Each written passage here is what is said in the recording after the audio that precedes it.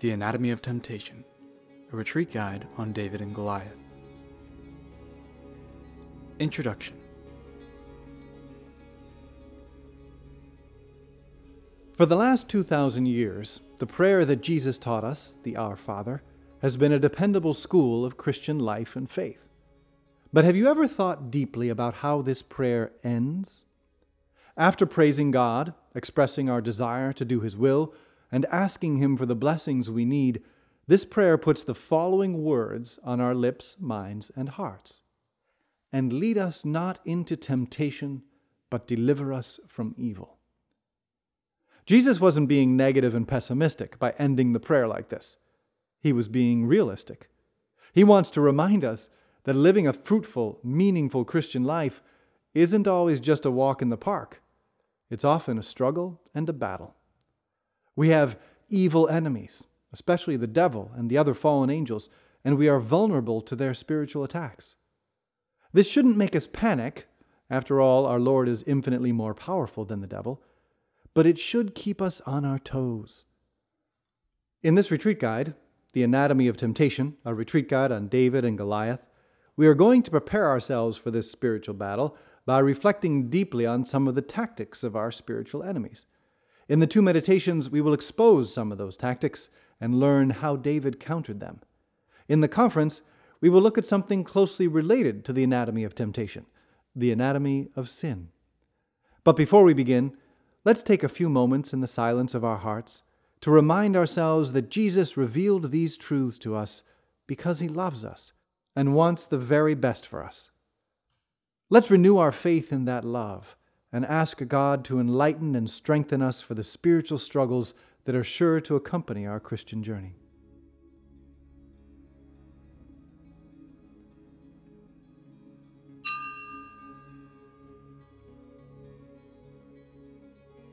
First meditation, Scattered and Stuck. Introduction. God's chosen people in the Old Covenant, the Israelites, had been given a mission. By settling in the Promised Land and creating a culture there based on worshiping the one true God, they would bring God's blessings into the world and prepare the way for the Messiah, Jesus Christ. In that way, they foreshadowed God's chosen people of the New Covenant, the church, the worldwide community of believers in Jesus Christ. The church, too, is called to bring God's blessing into the world. In fact, we are called to spread God's blessings and salvation into every corner of the world. Since our mission in the New Testament is similar to the Israelites' mission in the Old Testament, their experience has lessons for us. How God worked in their lives can teach about how God wants to work in our lives. One challenge the Israelites frequently faced was invasion. They had enemies who wanted to conquer and enslave Israel and force the Israelites to worship false gods. In a similar way, we Christians, and the church as a whole, find ourselves frequently invaded by temptations, by invitations to sin, and so to worship false gods through behaviors like selfishness, arrogance, and laziness. During the lifetime of King David, Israel's most aggressive and dangerous enemy was the Philistines. And one of the most famous clashes between the Israelites and the Philistines is the one where David became famous by facing down the giant Philistine warrior Goliath, who was both a real historical figure as well as a symbol of the ancient enemy of God and God's people, the devil himself. By reflecting on this clash between David and Goliath, we can discover certain elements that are common to all clashes between God's enemies and God's people. We can discover the anatomy of temptation.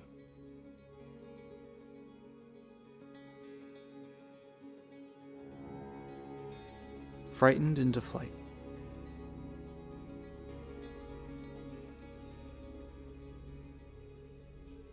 At the time of this famous encounter, David had been anointed by the prophet Samuel as a future king of Israel, but he hadn't yet been crowned.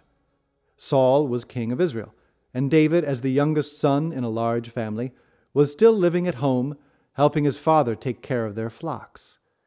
But his older brothers had joined Saul's army, which was facing down the Philistines. David's father sent him on an errand to where the armies were camped to bring some supplies to his brothers. When David arrived, the Bible tells us what he found. The Philistines were stationed on one hill, and the Israelites on an opposite hill with a valley between them. But the two armies just looked at each other across that valley without ever engaging in battle, for one simple reason: Goliath. Goliath was a massive, accomplished warrior, equipped with the most advanced armor and weaponry of the epic, and he had issued a challenge to the Israelites. Here's how the Bible describes it. A champion named Goliath of Gath came out from the Philistine camp. He stood and shouted to the ranks of Israel, "Why come out in battle formation? I am a Philistine and you are Saul's servants. Choose one of your men and have him come down to me. If he beats me in combat and kills me, we will be your vassals. But if I beat him and kill him, you shall be our vassals and serve us." The Philistine continued, "I defy the ranks of Israel today. Give me a man and let us fight together." That was the challenge that Goliath had issued to God's people. And in the very next verse, we are told how Israel responded. When Saul and all Israel heard this challenge of the Philistine, they were stunned and terrified. When the Israelites saw the man, they all retreated before him, terrified.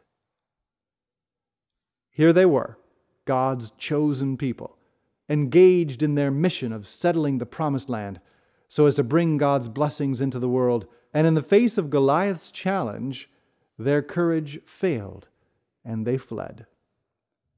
Here we have the first tactic of the ancient enemy. He intimidates us. He makes our Christian vocation seem so difficult, so risky, so threatening to our reputation and worldly hopes that we give it up. Obeying and defending church teaching on life, marriage, and sex, for example, seems almost as impossible in our secularized society as taking on Goliath in hand-to-hand combat. So we compromise. We dodge the issue. We avoid making waves. We flee the spiritual battlefield. Something similar can happen even in smaller things. Simple but essential virtues like honesty, piety, and mercy can easily retreat before the intimidating challenge of a world so intent on competition, convenience, and reputation. Whenever the devil can frighten us into infidelity, into fleeing from the costly effort that being faithful to Jesus Christ often demands, he will. That was Goliath's first tactic, and it's an essential feature in the anatomy of temptation.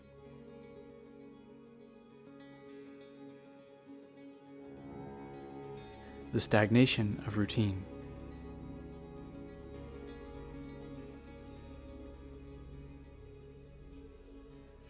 But another verse in this passage is equally revealing, though much less well known. Do you remember how long the two armies stood staring each other down across that valley as Goliath defied God and God's people? It wasn't just one day. It wasn't just a week. The Bible tells us how long this paralysis lasted. Meanwhile, the Philistine came forward and took his stand morning and evening for 40 days. 40 days.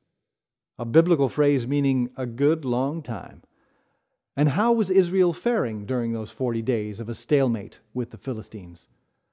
The soldiers weren't winning battles, nor were they working productively back at home.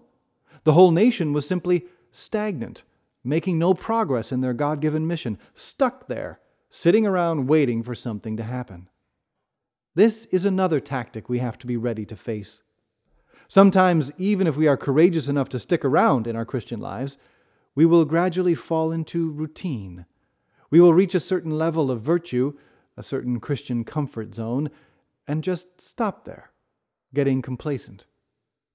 Going to the next level, taking the initiative, responding to what we know God is asking of us, seems to be too risky and too much trouble.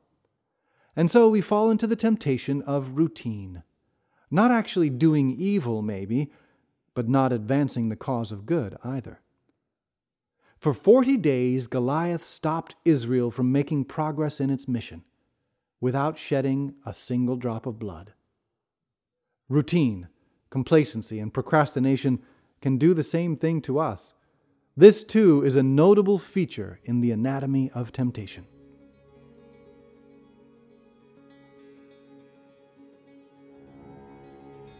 Conclusion. Being honest.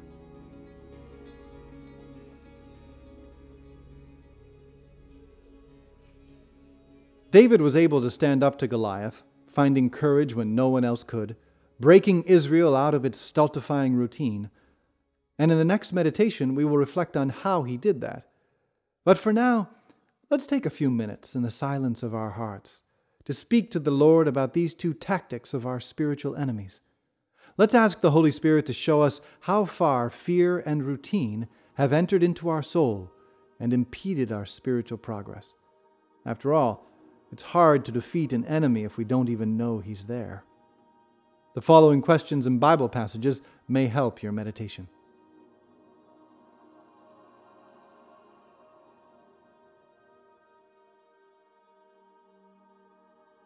Three questions for personal reflection or group discussion.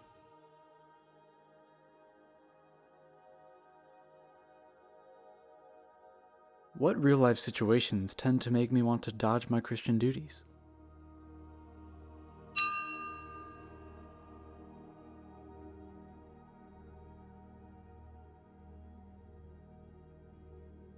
What are my deepest fears, and how do they affect my friendship with Jesus Christ?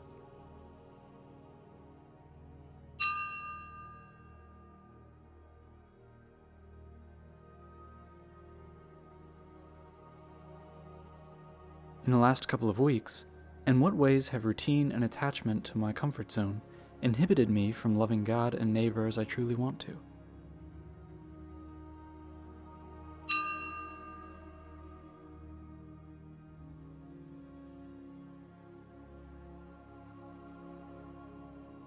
Three biblical passages to help your meditation.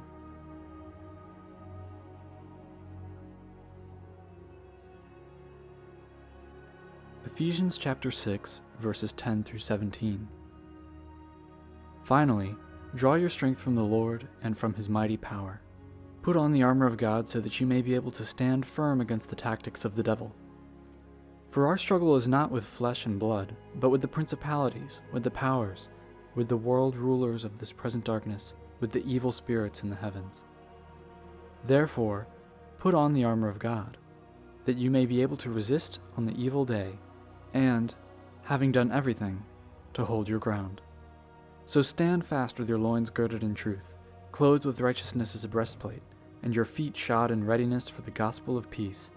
In all circumstances, hold faith as a shield, to quench all the flaming arrows of the evil one, and take the helmet of salvation and the sword of the Spirit, which is the Word of God.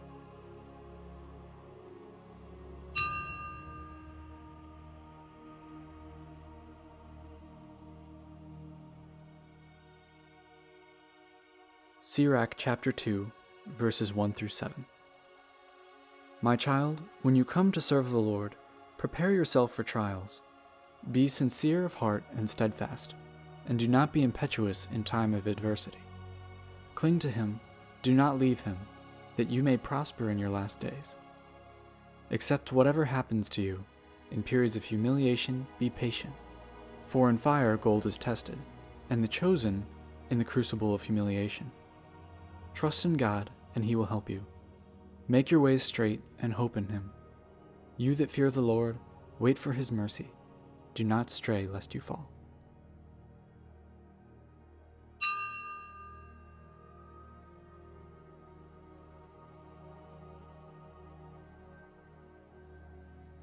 James chapter 4, verses 7 through 10. So submit yourselves to God. Resist the devil, and he will flee from you. Draw near to God, and he will draw near to you. Cleanse your hands, you sinners, and purify your hearts, you of two minds. Begin to lament, to mourn, to weep. Let your laughter be turned into mourning, and your joy into dejection. Humble yourselves before the Lord, and he will exalt you.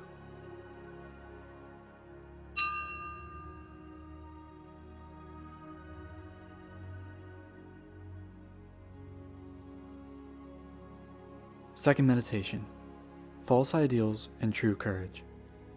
Introduction.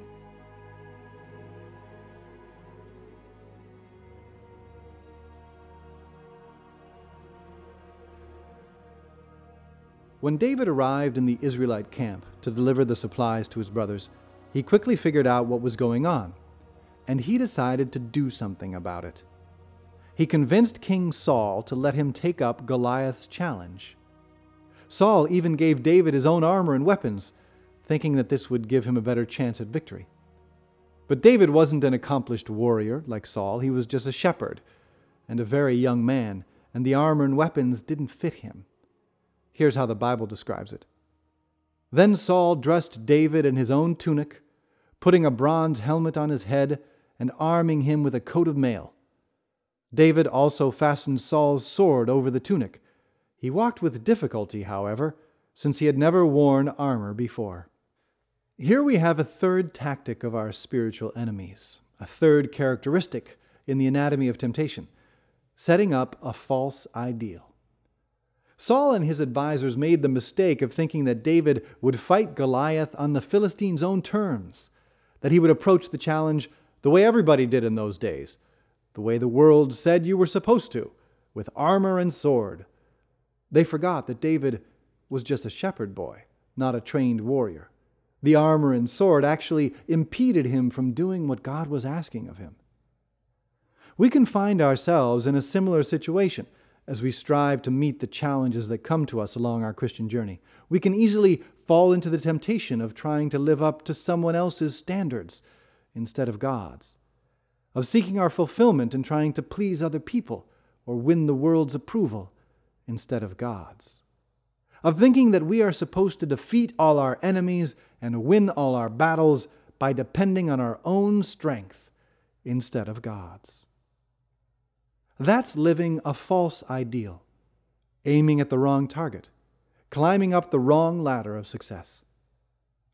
God calls us to fulfill a mission in this world, to courageously face up to the Goliaths that intimidate us, to avoid falling into complacency and routine, and to fight the good fight of faith, as St. Paul described the Christian life. But he wants us to fight with his weapons, the weapons of humility and faith and hope and mercy, not the weapons that the world uses, like manipulation and flattery and seduction and dishonesty and deception and self-reliance. When David realized that Saul's armor and weapons were not meant for him, he took them off. He faced his enemy armed only with his shepherd's staff, his sling, and 5 smooth stones that he gathered from the nearby stream bed, or wadi. In biblical terms, those items are symbolically significant. First of all, God had revealed himself to Israel as their shepherd. Thus, the shepherd's staff symbolizes David's confidence in God's ability to protect him and give him victory. Second, in the Bible, the flowing waters of a river or a stream always signify God's grace, the faithful and saving action of God in the world. And so the 5 smooth stones from the stream bed emphasize that David is going into battle on God's terms, not on the world's terms. He is fighting not for the false ideal of his own worldly glory, but for the true ideal of God's eternal glory. Always to live for God's kingdom and by God's standards. That is how we can be sure to resist this third feature in the anatomy of temptation, the setting up of a false ideal.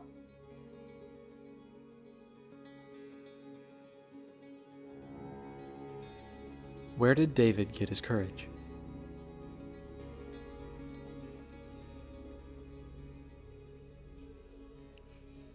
Now we are ready to reflect a little bit more on the source of David's courage.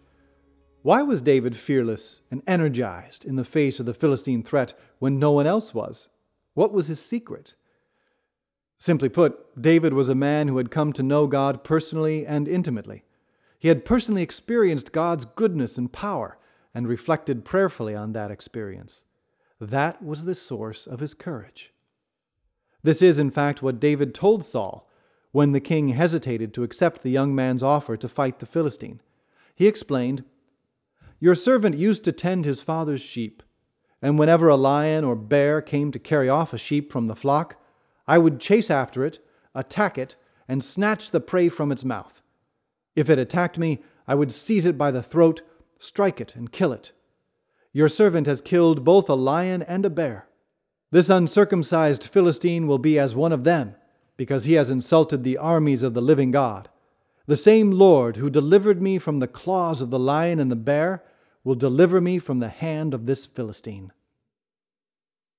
This unshakable confidence in God comes across again in David's response to Goliath's scornful insults right before their fight begins. He tells the Philistine, "You come against me with sword and spear and scimitar, but I come against you in the name of the Lord of hosts, the God of the armies of Israel, whom you have insulted. Today the Lord shall deliver you into my hand. I will strike you down and cut off your head. Thus the whole land shall learn that Israel has a God.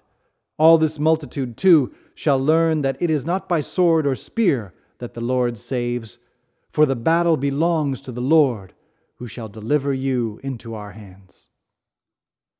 For David, God is not an abstract idea, nor a distant sovereign. He's a real person, a living presence. David knows and fights in the Lord's name, a symbol of God's personal identity. This intimate relationship with God is what gives him the confidence and the courage he needs to go into battle against a seemingly invincible enemy.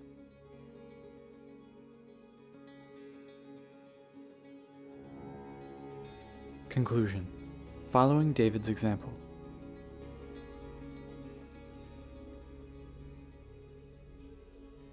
The same thing goes for us. The more intimately we know God, the more deeply we experience His goodness and faithfulness, and the more deeply we reflect on that experience in prayer, the more courageous we will be in facing our Goliaths. Do you remember how Jesus resisted the temptations that He faced during His lifetime? In the desert, He responded to temptation by quoting the words of Scripture, which shows that He had meditated on those words and knew them well. In the Garden of Gethsemane, He responded, St. Luke tells us, by praying even more fervently. We will always have to face spiritual enemies, like Goliath, who either try to intimidate us into flight, or lull us into complacency, or trick us into pursuing a false ideal. That's the anatomy of temptation. But as long as we develop our personal relationship with God through a growing life of prayer, we will be able to remember that the battle belongs to the Lord. And when we reach into the ever-flowing stream of divine grace, we, just like David, will find all we need to win yet another victory in the name of the Lord. Let's take a few minutes now, in the silence of our hearts, to reflect prayerfully on the wonderful lessons that God wants to teach us through this famous encounter between David and Goliath. The following questions and Bible passages may help your meditation.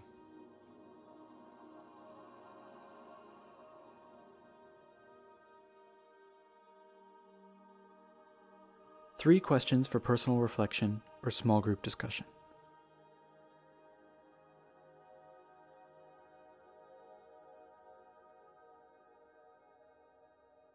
Striving for an ideal is an essential part of any spirituality. What are some of the false or incomplete ideals promoted by the world around us? Which of those do I find most tempting, and why?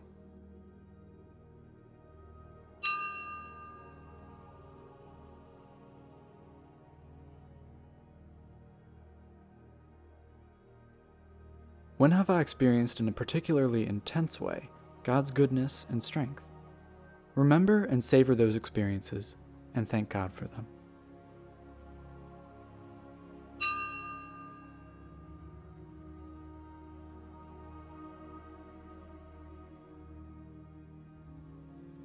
What are some of the good points of my prayer life right now? What are some aspects that could use improvement? What one thing could I do this week to help deepen my life of prayer?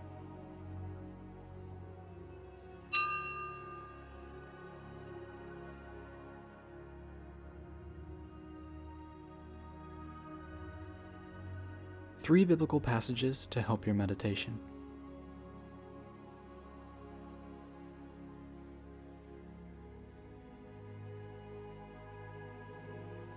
First Timothy chapter 6, verses 11 through 16. But you, man of God, avoid all this. Instead, pursue righteousness, devotion, faith, love, patience, and gentleness. Compete well for the faith. Lay hold of eternal life, to which you were called when you made the noble confession in the presence of many witnesses. I charge you before God, who gives life to all things, and before Christ Jesus, who gave testimony under Pontius Pilate for the noble confession, to keep the commandment without stain or reproach until the appearance of our Lord Jesus Christ, that the blessed and only ruler will make manifest at the proper time, the King of kings and Lord of lords, who alone has immortality, who dwells in unapproachable light, and whom no human being has seen or can see. To him be honor and eternal power. Amen.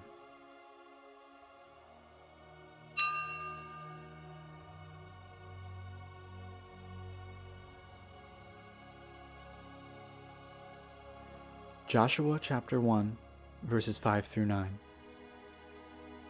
No one can withstand you as long as you live. As I was with Moses, I will be with you. I will not leave you nor forsake you. Be strong and steadfast, so that you may give this people possession of the land I swore to their ancestors that I would give them. Only be strong and steadfast, being careful to observe the entire law which Moses my servant enjoined on you. Do not swerve from it either to the right or to the left, that you may succeed wherever you go. Do not let this book of the law depart from your lips. Recite it by day and by night, that you may carefully observe all that is written in it. Then you will attain your goal. Then you will succeed. I command you, be strong and steadfast. Do not fear nor be dismayed, for the Lord your God is with you wherever you go.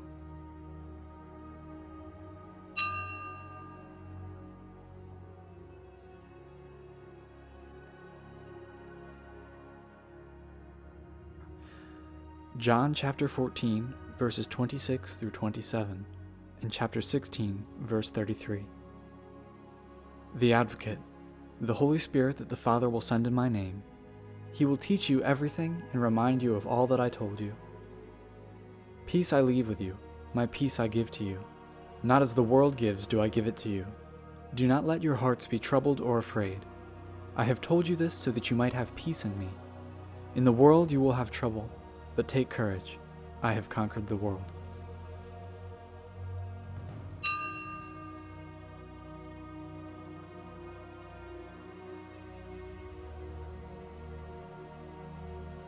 Conference, The Anatomy of Sin. Introduction.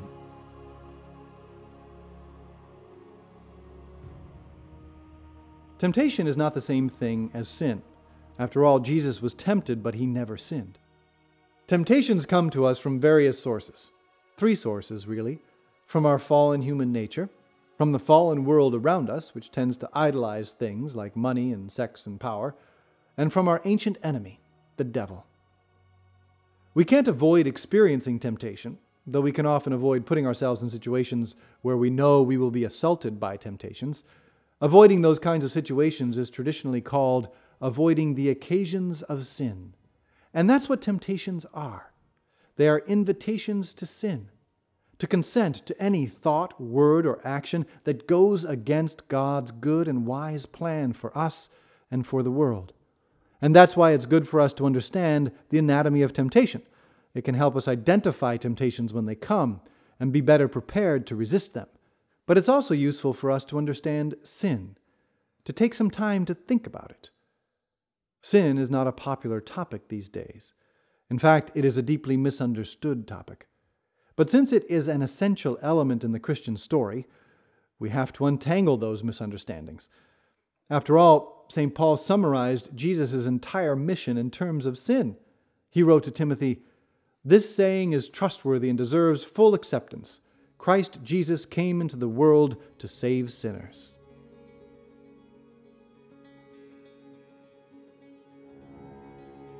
Three anti-responsibility theories.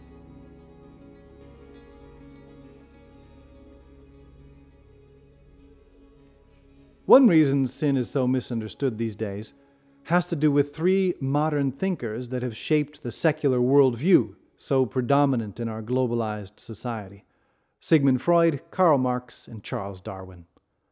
They all claimed to provide scientific evidence against the possibility of sin. They claimed to prove in different ways that feelings of guilt aren't really feelings of guilt, that a guilty conscience is actually a mental disorder, that sin is an illusion. Darwin suggested that human beings are essentially the same as animals or plants or bacteria. We're all products of random chance, and we are just different-sized pancakes mindlessly shaped out of the same primordial batter. As a consequence, we can have no real responsibility for our actions. Any sense of guilt that we might feel is pure invention, a mere tactic by some advanced pancakes to dominate some less advanced pancakes. Freud attributed our sense of guilt to a combination of repressed psychic drives and artificial socially constructed behavioral norms. For Freud, too, therefore, all feelings of guilt are a malfunction, something we need to overcome in order to be fully human. Marx posited that human behavior is essentially determined by economic conditions. Therefore, our ideas and decisions don't really belong to us. They flow from the forces of history. Any feelings of guilt, of personal regret or remorse, are only illusory. They have no real meaning because our actions are not really our own. These theories, and their relativistic spin-offs that reverberated through the 20th century and beyond, apparently offer a relief from the burden of personal responsibility.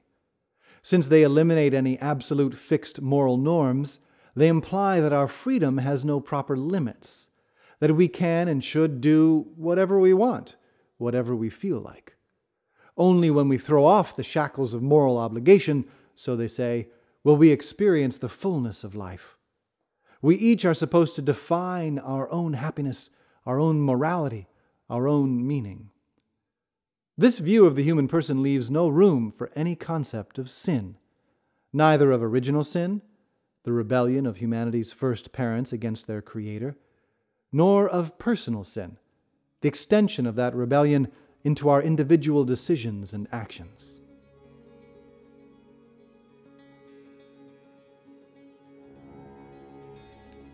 The freedom to love or to sin.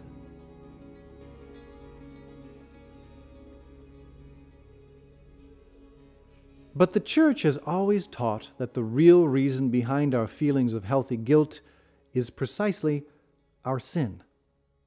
When we do something wrong, when we use our freedom selfishly, when we ignore or injure or demean ourselves or our brothers and sisters, our conscience bothers us.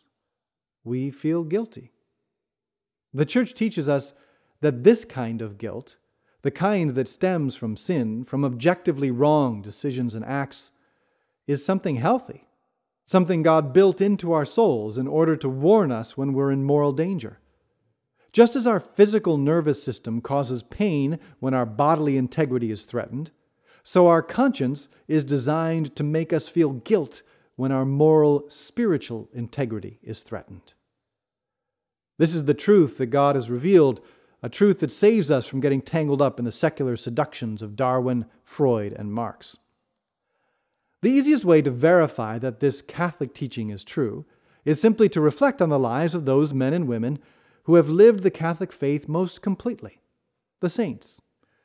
The men and women throughout history who have followed Christ wholeheartedly, including the part about repenting from one's sins and seeking God's forgiveness, have had a curious experience. They have been able to find lasting joy, real meaning, and interior peace, even in the midst of immense suffering, whether physical suffering like sickness, disease, imprisonment, and physical torture, or moral suffering like insults, slanders, and humiliations. What is perhaps even more remarkable is that they are able to forgive those who caused them their suffering, to love their enemies. Just think about the Church's very first martyr, St. Stephen, who was stoned to death outside Jerusalem for preaching the forgiveness of sins in the name of Jesus. As he was being killed, he pleaded for God to have mercy on his murderers, even as they were furiously buffeting him with rocks and hatred. Or we can call to mind St. Maximilian Kolbe, the Franciscan priest interred in a Nazi concentration camp for no other crime than being a faithful Catholic priest. In the midst of the physical and moral horrors he underwent there, he was a beacon of hope and light for his fellow prisoners, and an example for his captors. He arranged secret masses. He surreptitiously heard confessions.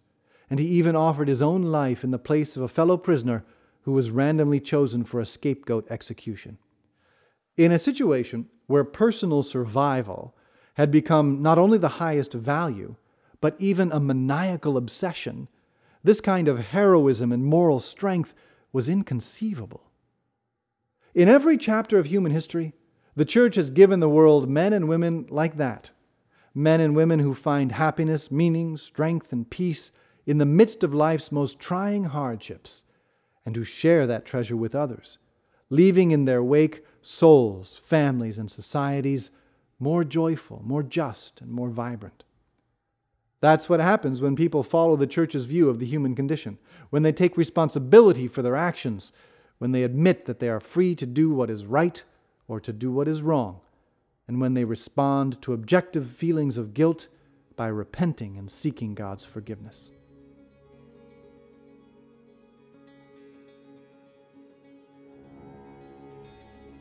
Mortal and venial sins.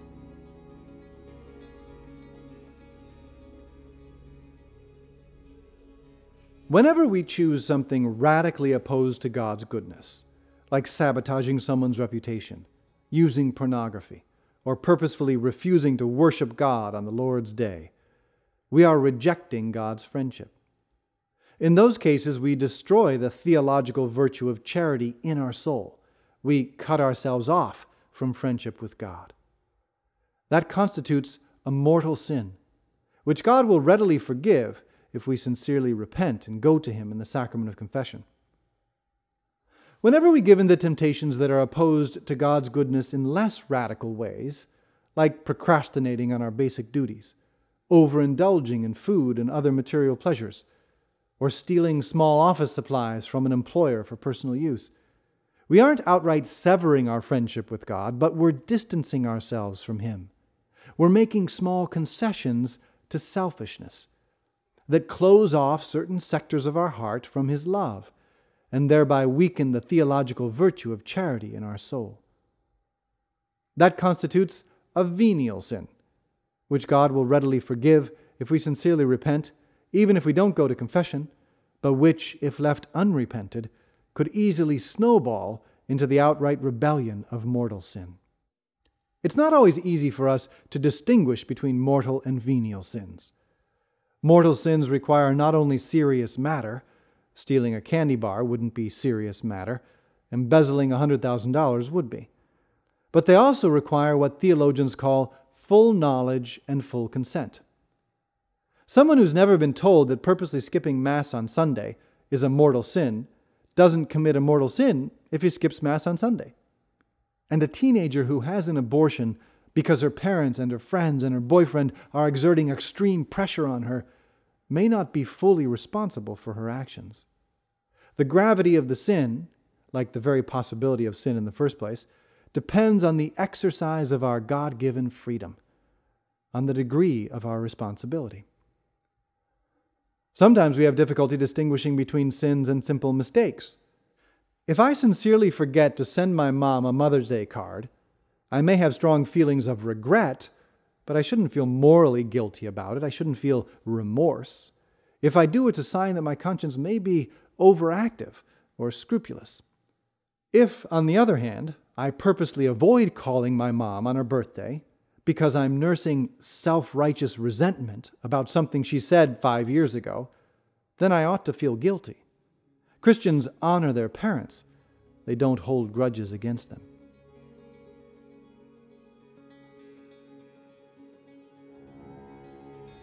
Conclusion. Achieving our full humanity in freedom and love. It's worth mentioning that our freedom, that capacity which makes sin possible for us, is not unlimited. We cannot choose to be squirrels, for instance, or to travel back in time. And we don't always see the right choice clearly, especially if our conscience has been negatively affected by a society that doesn't believe in sin in the first place. But that's one reason why God left us His church. In cases of doubt, we can look to the church for guidance, consult its teachings and its pastors, and they will bring our conscience back to good health. Freud and company would have us believe that we are simply victims, that we can't really control ourselves, that we have no responsibility, no ability to resist temptation, no way to form and strengthen our character, no chance of becoming saints. The church disagrees.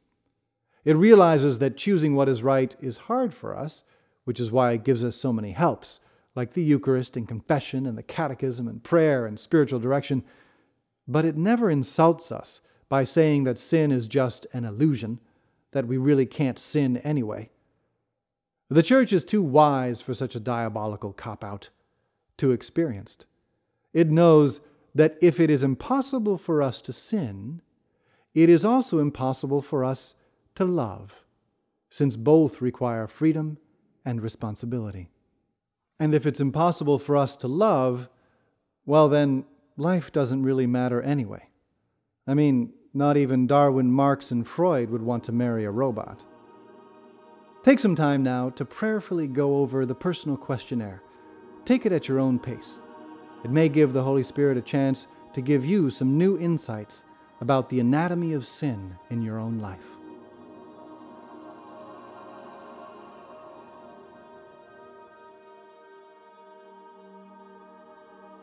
Personal questionnaire.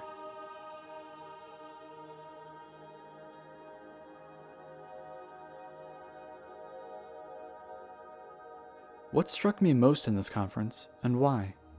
What did I learn that I didn't know before?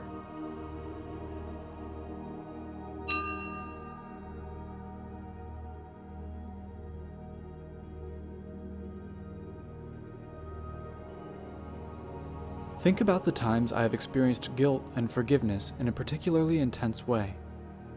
What did I learn from those experiences? What does God want me to learn from them?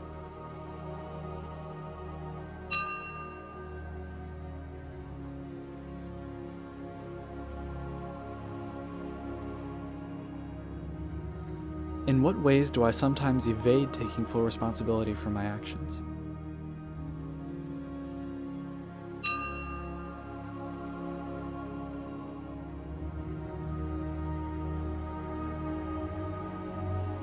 Explain in my own words why it is dehumanizing to deny the reality of personal sin.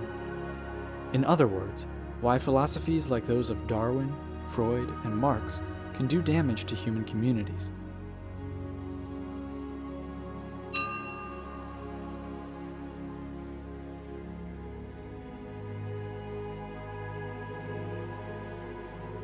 When we sin, we choose to do something wrong because we think it will bring us something good or help us avoid something bad. Think about your most common temptations. What is the wrong thing that they present to you? What is the good thing that they present to you?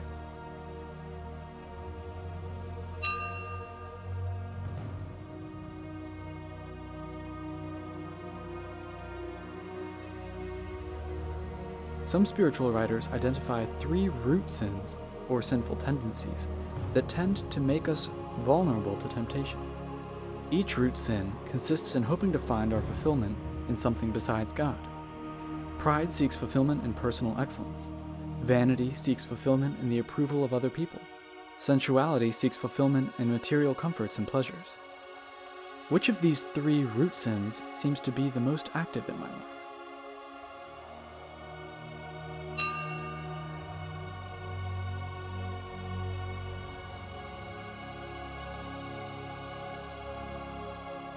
Traditional Christian spirituality identifies 7 capital sins, sins that give rise to other sins. Here are the 7 capital sins. Take some time to think about each one in the following terms. Does my culture encourage or condemn this capital sin, and how? What specific sinful actions could flow from this capital sin? How present is this capital sin in my own life?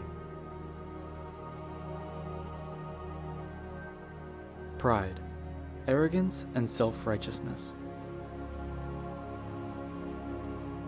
Anger. The emotion is natural and can be healthy, but when we let it drive us towards disordered thoughts and actions, it becomes sinful. Lust. The disordered seeking of sexual pleasure outside of the marriage covenant. Avarice or greed. The disordered seeking of possessions and or riches. Sloth or spiritual laziness, the disordered reluctance to perform good works, whether spiritual or corporeal. Envy, the disordered displeasure at another's success. Gluttony, the disordered overindulgence in pleasures of the palate.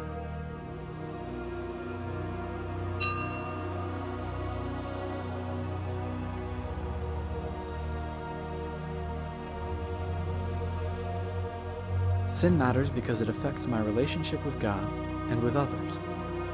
How aware am I of this relational aspect of sin?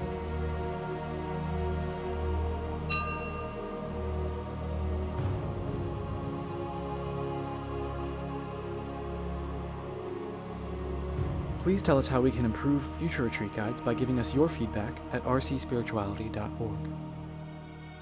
If you liked The Anatomy of Temptation, a retreat guide on David and Goliath, please help support future retreat guides by making a donation at rcspirituality.org. Retreat guides are a service of Regnum Christi and the Legionaries of Christ. regnumchristi.org, legionofchrist.org. Retreat guides are produced by Coronation, coronationmedia.com.